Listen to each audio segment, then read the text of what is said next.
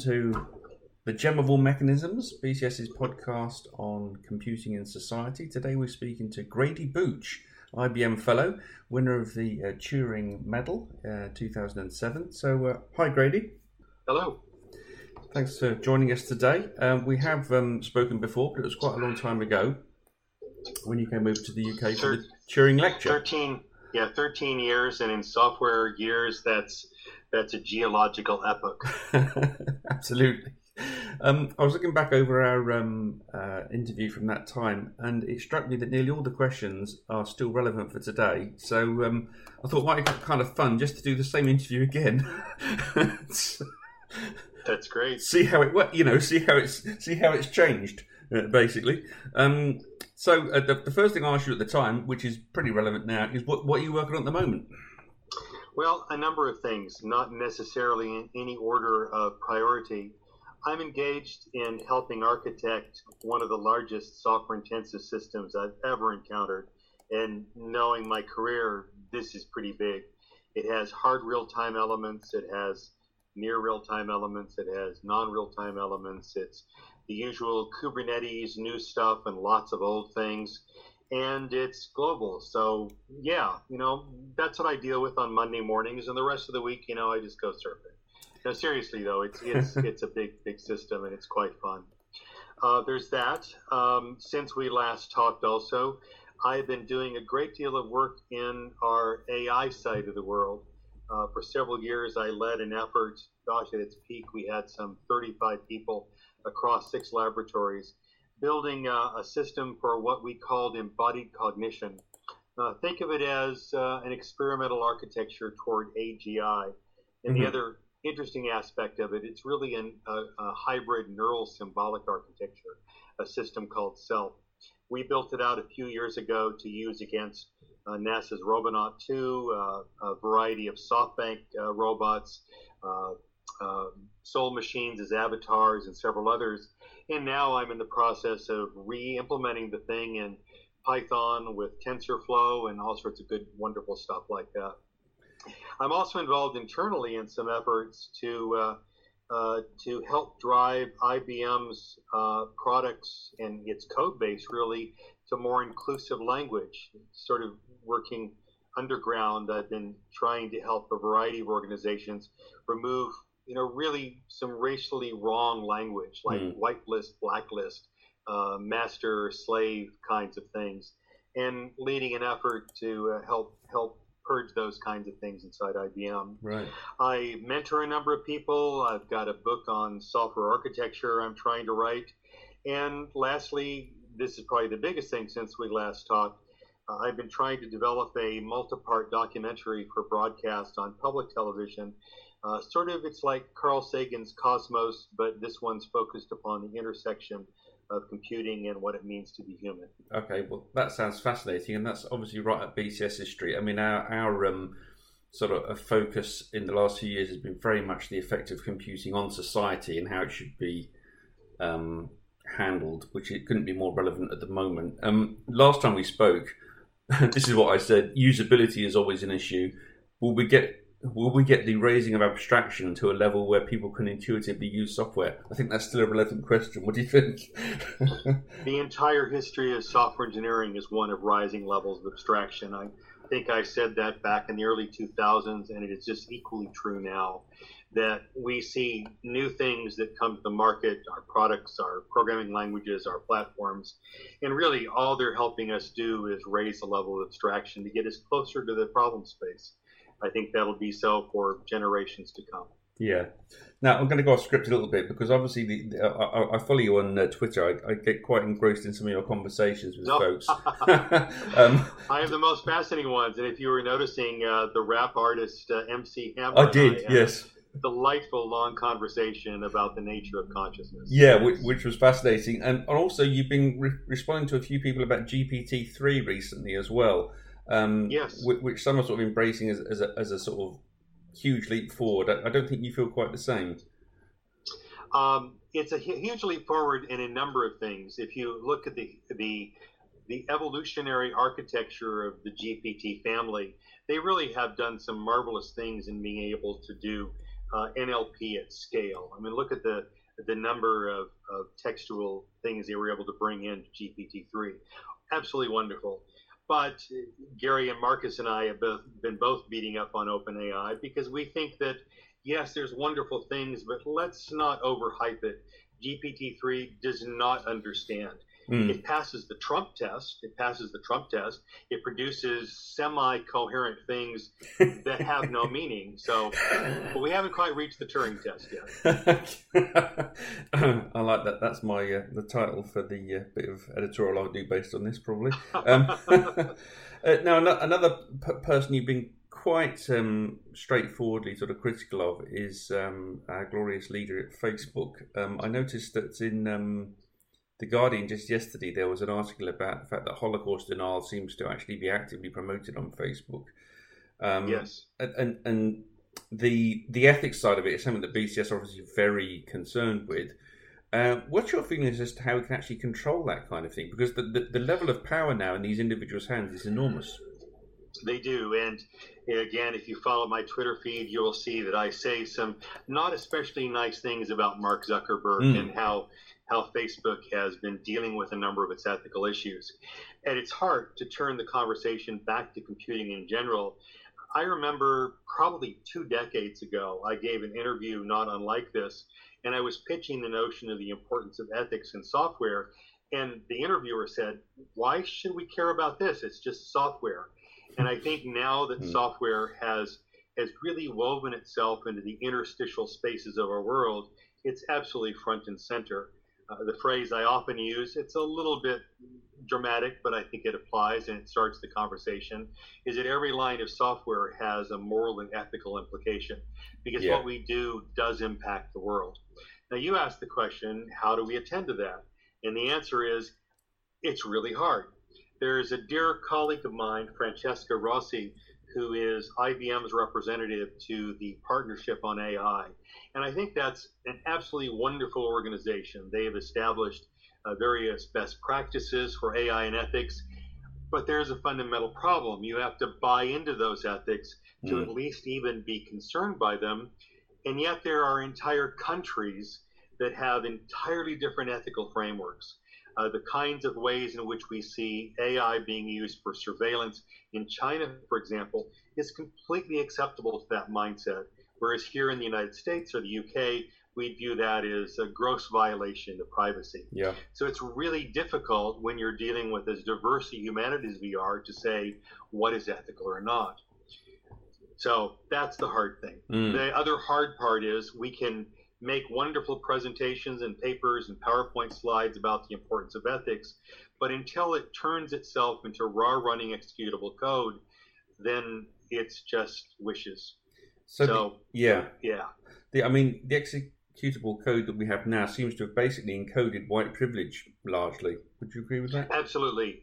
Well, absolutely in many cases, because consider where most of the current deep learning research takes place. It's white males, and especially young white males in general. We've seen this through just the elevation of understanding of biases in data, I think, has been the one great revelation, the one coming discovery in the AI community. Whereas at first people didn't even consider it, but now they realize, my gosh, it is fundamental. And, I don't know how we attend to that. The good news is that we're at least aware of it in most of the Western world, and I think they're most trying to fight against those forces of it. But as you're well aware, Mar Hicks wrote a wonderful book about sexism in computing. That still exists, and it's going to be around for generations. Yeah, absolutely. Also, if you follow me, you'll notice I tend to call out programmers wherever I feel to find them. Yeah. So it's like whack-a-mole. You got to keep fighting it where you can. We had quite a big conversation not too long ago about facial recognition here in the UK, a subject that comes and goes. I believe I'm right in saying that IBM have now ceased all their research in that area. Is that right? That is correct. So that's a good start. There's a lead being set there. My question would be around the public perception of things. So again, I don't know if you keep up with the UK news, probably not and that's fine. We had the blame given to the results of our A-level and or GCSE students recently. Yes. It was blamed on an algorithm. It was the algorithm's fault, and nobody else took any responsibility. How can we get the public to understand that algorithm is not a dirty word, but reflects the reflects the environment in which it was produced? Yeah, boy, that's a really interesting one. In fact, I have been following that a bit. And if you want to add another interesting one, let's talk about the COVID modeling work that was done out of Imperial College, where you could say, oh, the algorithm made me do it. Yeah. I think there's a common thread in both of those. The first thing is we blame the public, and shall we say politicians, dare I say, tend to blame the algorithm because it allows them to deflect from the reality. But if you look in both of those cases, the common thread that I think led to the failure is that there was absolutely no transparency whatsoever. And in the case of the Imperial College work, it was largely a guy working for about a decade putting together this C++ model. And you know, if you had other eyes looking at it, if you had other test cases, we wouldn't be in the case where we were. There were some colleagues of mine that spent a lot of time helping them refactor it. But even then, the data upon which it was based, we have to question. With regards to the educational issue you talked about today, one of the things I learned, and correct me if I'm wrong, is that there were some people that were invited to the process, but they said, oh, we won't do this if you do it under non-disclosure, and so they didn't simply bring them in. Another example of how the lack of transparency lets bad things happen in the darkness. I think also in this case, at least from what I can perceive on this side of the pond, is algorithmic work was rushed. What is it, 5 months or so? And that's absolutely no time to develop a ground truth and test it. So it's good that I hadn't seen that report, so Craigie, that some people might have refrained to be involved. That's a good sign from our point of view, in that, you know, professionalism is one of our key, it's one of our cornerstones as an organisation. That you know, people need to have the power to say no, this isn't appropriate. But of course, if other people just get drafted in, or that information's not released more widely, people don't know that a good ethical decision has been made by some people, do they? Exactly. And you know, let me pause for a moment and say that I absolutely celebrate what BCS does in this case. The ACM, the IEEE have similar kinds of things. So globally, we're seeing these professional organizations standing up and saying ethical use of the technology is absolutely important, and it's an essential element of the professionalism of the field. Yeah. However, reality is that BCS, ACM, IEEE, their membership represents a small percentage of the people who actually write software. So we do what we can, but it's a very difficult battle. No, you're absolutely right there. Just following on from your comments about Mark Zuckerberg as well, one of my particular bugbears is the way that certain bros get lionized. My personal annoyance is Elon Musk, who's made a lot of remarks about how AI is about to take over the world if we're not very careful, which seems somewhat of an overreaction. What's your view of that? Well, what I'd like to say would be libelous, so I won't say it, but that will give you some sense of how I feel. A little bit of history here. Some years ago, Elon was talking about the existential risk of AI. Yeah. And of course, there's the wonderful book on superintelligence. That very process, and the fact that Elon and even Bill Gates and several others said, oh, yes, it's an existential risk. That's what led me to say, you know, this is fundamentally wrong. As an insider, you guys aren't insiders to the AI world. No. Let me give you a different point of view. And that's what led to my TED Talk on the topic. Yeah. Many times I have called out Elon on his statements. And of course, you know, he's not been especially accurate with regards to his estimates for things in the AI space. How many years has it been since he said, you know, we're going to have a fully category 5, level 5 AI, or a level 5 auto driving? We're not going to happen. It's simply not going to happen. Well, that should have happened already, according to Elon, shouldn't it? Yeah. I was giving a keynote at I think it was the International Space Station conference, and Elon had keynoted the previous year. So we were actually trying to get together a debate between he and I. Didn't happen. His timing, I guess, didn't work out. But I think he's fundamentally wrong, and I think he's fear mongering by dealing with this. AI is not an existential risk. There are, not to say that AI doesn't have its risk, it's not an existential risk. And there are many other things that I worry about. Worrying about the existential risk is an opportunity cost because it means we're not spending that energy on the real things like the ethics of facial recognition, for example. Yeah, absolutely. That leads me on to a question I occasionally put to people just because I like it, which is the two ends of the spectrum, really. At the one end of the spectrum, we've got folks like Elon Musk saying AI is an existential risk. At the other end of the spectrum, we've got, and this is a little bit older now, isn't it? But Ray Kurzweil saying that we're all going to be merging with the cyberspace anyway shortly and uploading our minds. Which one do you think is going to happen first?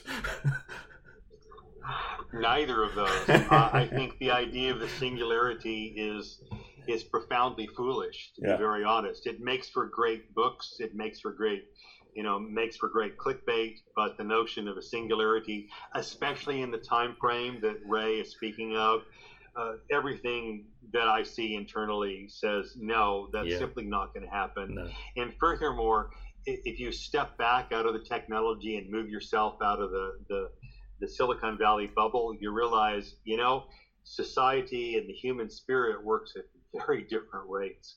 And even if somebody were to invent these things immediately that you could upload your brain, for it to actually make an impact throughout all of society, we're still talking generational issues. Yeah.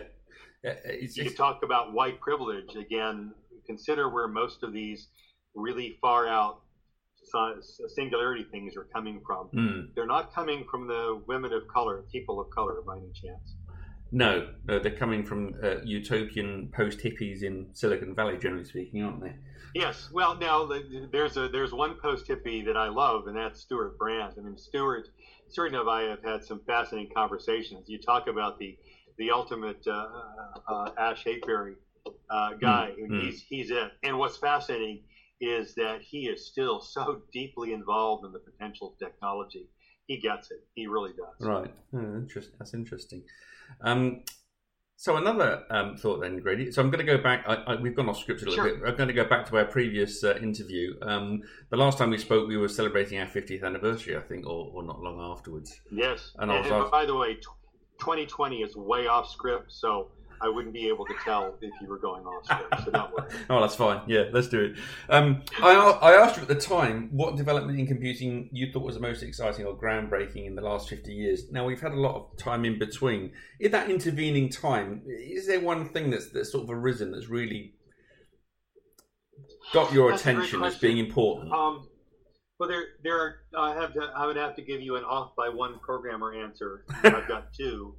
The two being, there was a perfect storm that led to the rise of deep learning that we see today. It's the rise of massive amounts of curated data together with the rise of massive amounts of computational power in the form of GPUs. Those two things brought together the pragmatics of being able to do what we do today. And you have to sort of bring that back to the gaming community of the decades previously, because they're the ones who led to the rise of GPUs. We have the Facebooks, the FANG companies of the world who have given us these massive amounts of data. Those came together, and that was a perfect storm. The other thing that I think has happened is that if you look at the rise of Kubernetes and containers, that what you see there is, again, another rise of levels of abstraction. The ideas of containers, the ideas of an orchestration platform such as Kubernetes, in many ways still has its roots from message-oriented systems, service-oriented architectures from a few decades ago. And so what's happened, I think, is that there has been enough experience that we as an industry have been able to codify that as an architecture.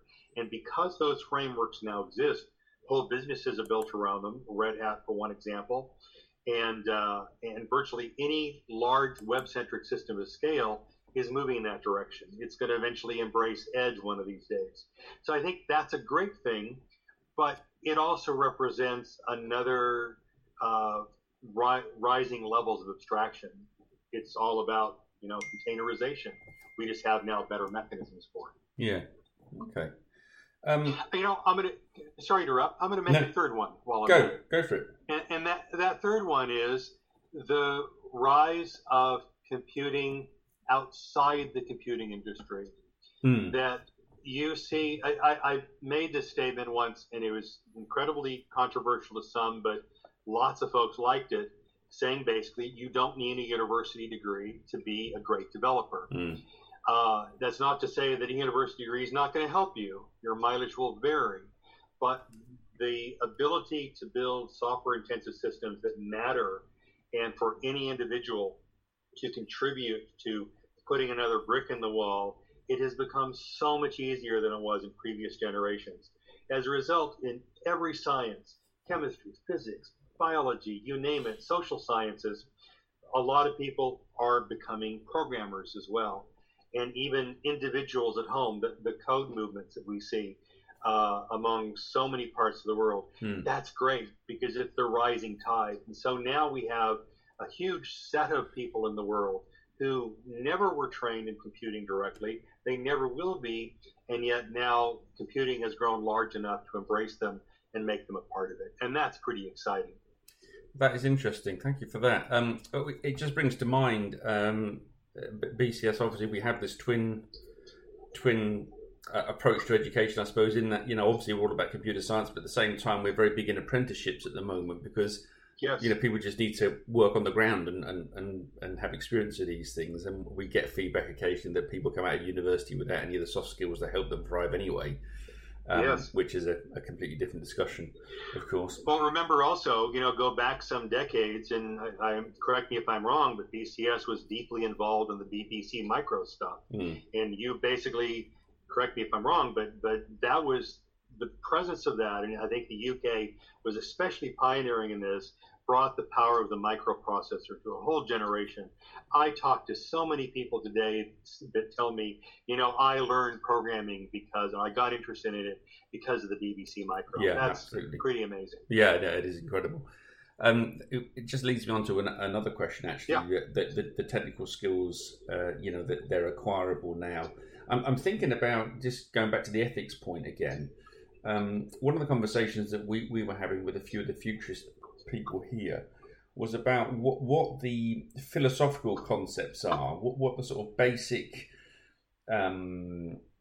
ethical concepts are that are actually missing in, I know this is an easy whipping boy, but in those folks in Silicon Valley that are just all about the utopian vision without any consideration for anything else. What are they missing? Is that actually an educational pillar that they're missing? Well, not to condemn everyone there. There are certainly people trying to do the right thing. Yeah. But I think the nature of the closed system of Silicon Valley is very self-reinforcing for these things. And many people working there, they recognize this is our world, therefore the rest of the world looks like this. But the rest of the world, of course, is very different. The presence of COVID is actually making people think. We're starting to see an exodus of people who said, I've got to live in Silicon Valley, who are now living in remotely and working remotely. We're getting an influx of people here in Maui where they're saying, look, I'm not going to be doing this. I'm not going to have to go into an office for the next X months. I might as well go rent a place for a while.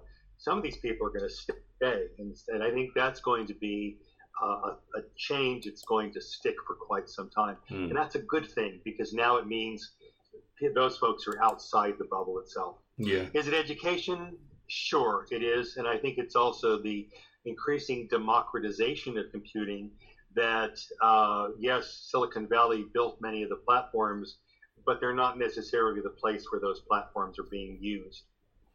So last time we spoke, we were talking about some of your inspirations. You mentioned Dr. Minsky, Brooks Hoare, Edgar Dijkstra. Anybody else in more recent years that's made you sort of lift your head up? Yeah, Rodney Brooks and I have had a number of conversations. He's inspired a lot of my AI work. Gary Marcus on the AI side of the world. Stuart Brand, going back to him on the work I'm doing on architecture. That has actually caused me to rethink some of the primitives I thought about in software architecture itself. There's also a number of women that have really opened my eyes to some things that I've never had seen before. I'm going to have to pull out some names here. Ruth Mullen, wonderful woman, an architect who I've learned so many things from her courses. She and her husband have done quite a few things. She's mostly the spokesperson for these architectural ideas. A woman named Angie, whose last name pops out of my head, but I can dig it up, who is this incredible Java tester. There's another woman. Oh man, I'm absolutely terrible with names. She has done the most incredible book reviews, mostly in the area of philosophy and AI, and just opened my eyes to just seeing the world in a very different way. So yeah, if anything, hey, and MC Hammer gave you even some ideas to think about. Nice. So if anything, since 2007, since you and I talked, my sphere is much wider than it was. Yeah. That I used to travel a lot more. I'm hardly traveling at all. Well, who is? Yeah. And yet, despite that, I'm probably in touch with more people globally than I ever have in the past, and that's pretty cool. That's the good side of social media. I had a gentleman in Nepal who was helping me on a coding issue, and my gosh, yeah, that's pretty freaking cool. Yeah, absolutely. That's the positive side of social media that we don't hear quite so much about, perhaps. Oh yes, it's just wonderful. You ignore the trolls, shut them off, and there's a lot of really wonderful people out in the world. Yeah, everyone has a story. Absolutely. Now, I asked you some light, fluffy questions last time, so I'm going to ask you a couple of those again. 42. I'm always up for a Douglas Adams reference. I asked you, which past discovery would you like to have made yourself? Do you remember what you said? Last time I said fire, I'd still say fire. Because, wow, that would get me some fame. Nothing's changed. I also asked you. I didn't think about the wheel, but fire. Yeah, fire's more fundamental, I think. Yeah, fire's more fundamental. Yeah. Mac or PC, I said. Oh, I'm even more Mac than ever. I'm sitting here in front of a Mac. I've got an iPhone. I've got an iPad. Yeah, it's mostly Mac. I do have a PC behind me, but entirely because I'm running Oculus Rift on it. Oh, okay. Right. Now, obviously the audience won't know this, but I'm going to say, without any bias, of course, that we tried to have this meeting on Teams, but it didn't really work out, did it? Yes, it's a simple matter of programming, I imagine. Yeah, absolutely. But yes, we tried. Now, here's a question that's gone out of date, but I'm going to say it just because it shows the age of our interview. I said smartphone, PDA, or iPhone. Yeah, I looked at my answer back then, and I had quite a few things. I'm an iPhone. I've got an iPhone 10 at the moment. It rocks. It's pretty cool. I miss my PDA. I'll tell you one difference though. My wife is all into digital books, whereas me, I'm old school. I still have to have the physical books around me. Right. Yeah. No, I'm with you there. Well, actually, a combination, but yeah, depends what it is. If it's techie information, I like it on an iPad. If it's anything else, I want it in physical form for some reason. There you go. Now, the last one was, I'm saying this as a light question. It's not really. It's sort of fundamental for us at BCS. I said, can you give us one piece of careers advice? Perhaps you could just give us a few of your thoughts on progressing a career now in IT. You mentioned that it's not absolutely vital to have a degree. What's your thinking on that currently about getting people moving along? Reading is so important, and I mean not just reading books and reading, doom scrolling various sites, but it's reading other people's code, reading about things that are outside your domain. I run across a lot of people, especially in the Agile world, who say, this particular Agile thing is the one true way that God intended, and this is the way all things should be done. But, if you have an experience of looking in other domains beyond web-centric systems of scale, you realize there are other ways of looking at the world. And those can be very valuable in terms of how we approach existing problems, even within our comfort zone. So, reading in those other places, that's very important. There's so much source code available that one can use. And Go study the Linux kernel. Go look at the source code for MacWrite. All these things are around, and you can take a peek at them, and you'll learn about them. Excellent. Grady, once again, it's been fascinating talking to you. I'm sorry I left it 13 years, to be totally honest with you. It's been no worries.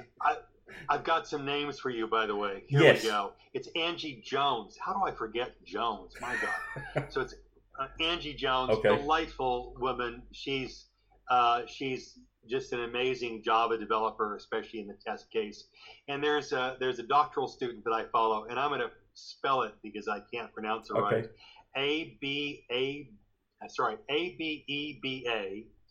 BIRHANE. She's a doctoral student out of Dublin, originally Ethiopian, and my goodness, her insights into AI and philosophy, they're breathtaking, and I've learned so much from her. Okay, thank you for those as well, and thank you ever so much for speaking to us. If there was one message you were going to give to an IT professional, so a big chunk of our members are IT professionals. They're in a job now. If there's one message you would give to them to make their work count, what would you say to them? I'll give you the following aphorism. Software is the invisible writing that whispers the stories of possibility to our hardware, and you are the storytellers. So the importance of that says that, as a developer, you are the one who can weave together things that can change the world. And it is both a privilege and a responsibility to do so. It is a privilege because we can change the world.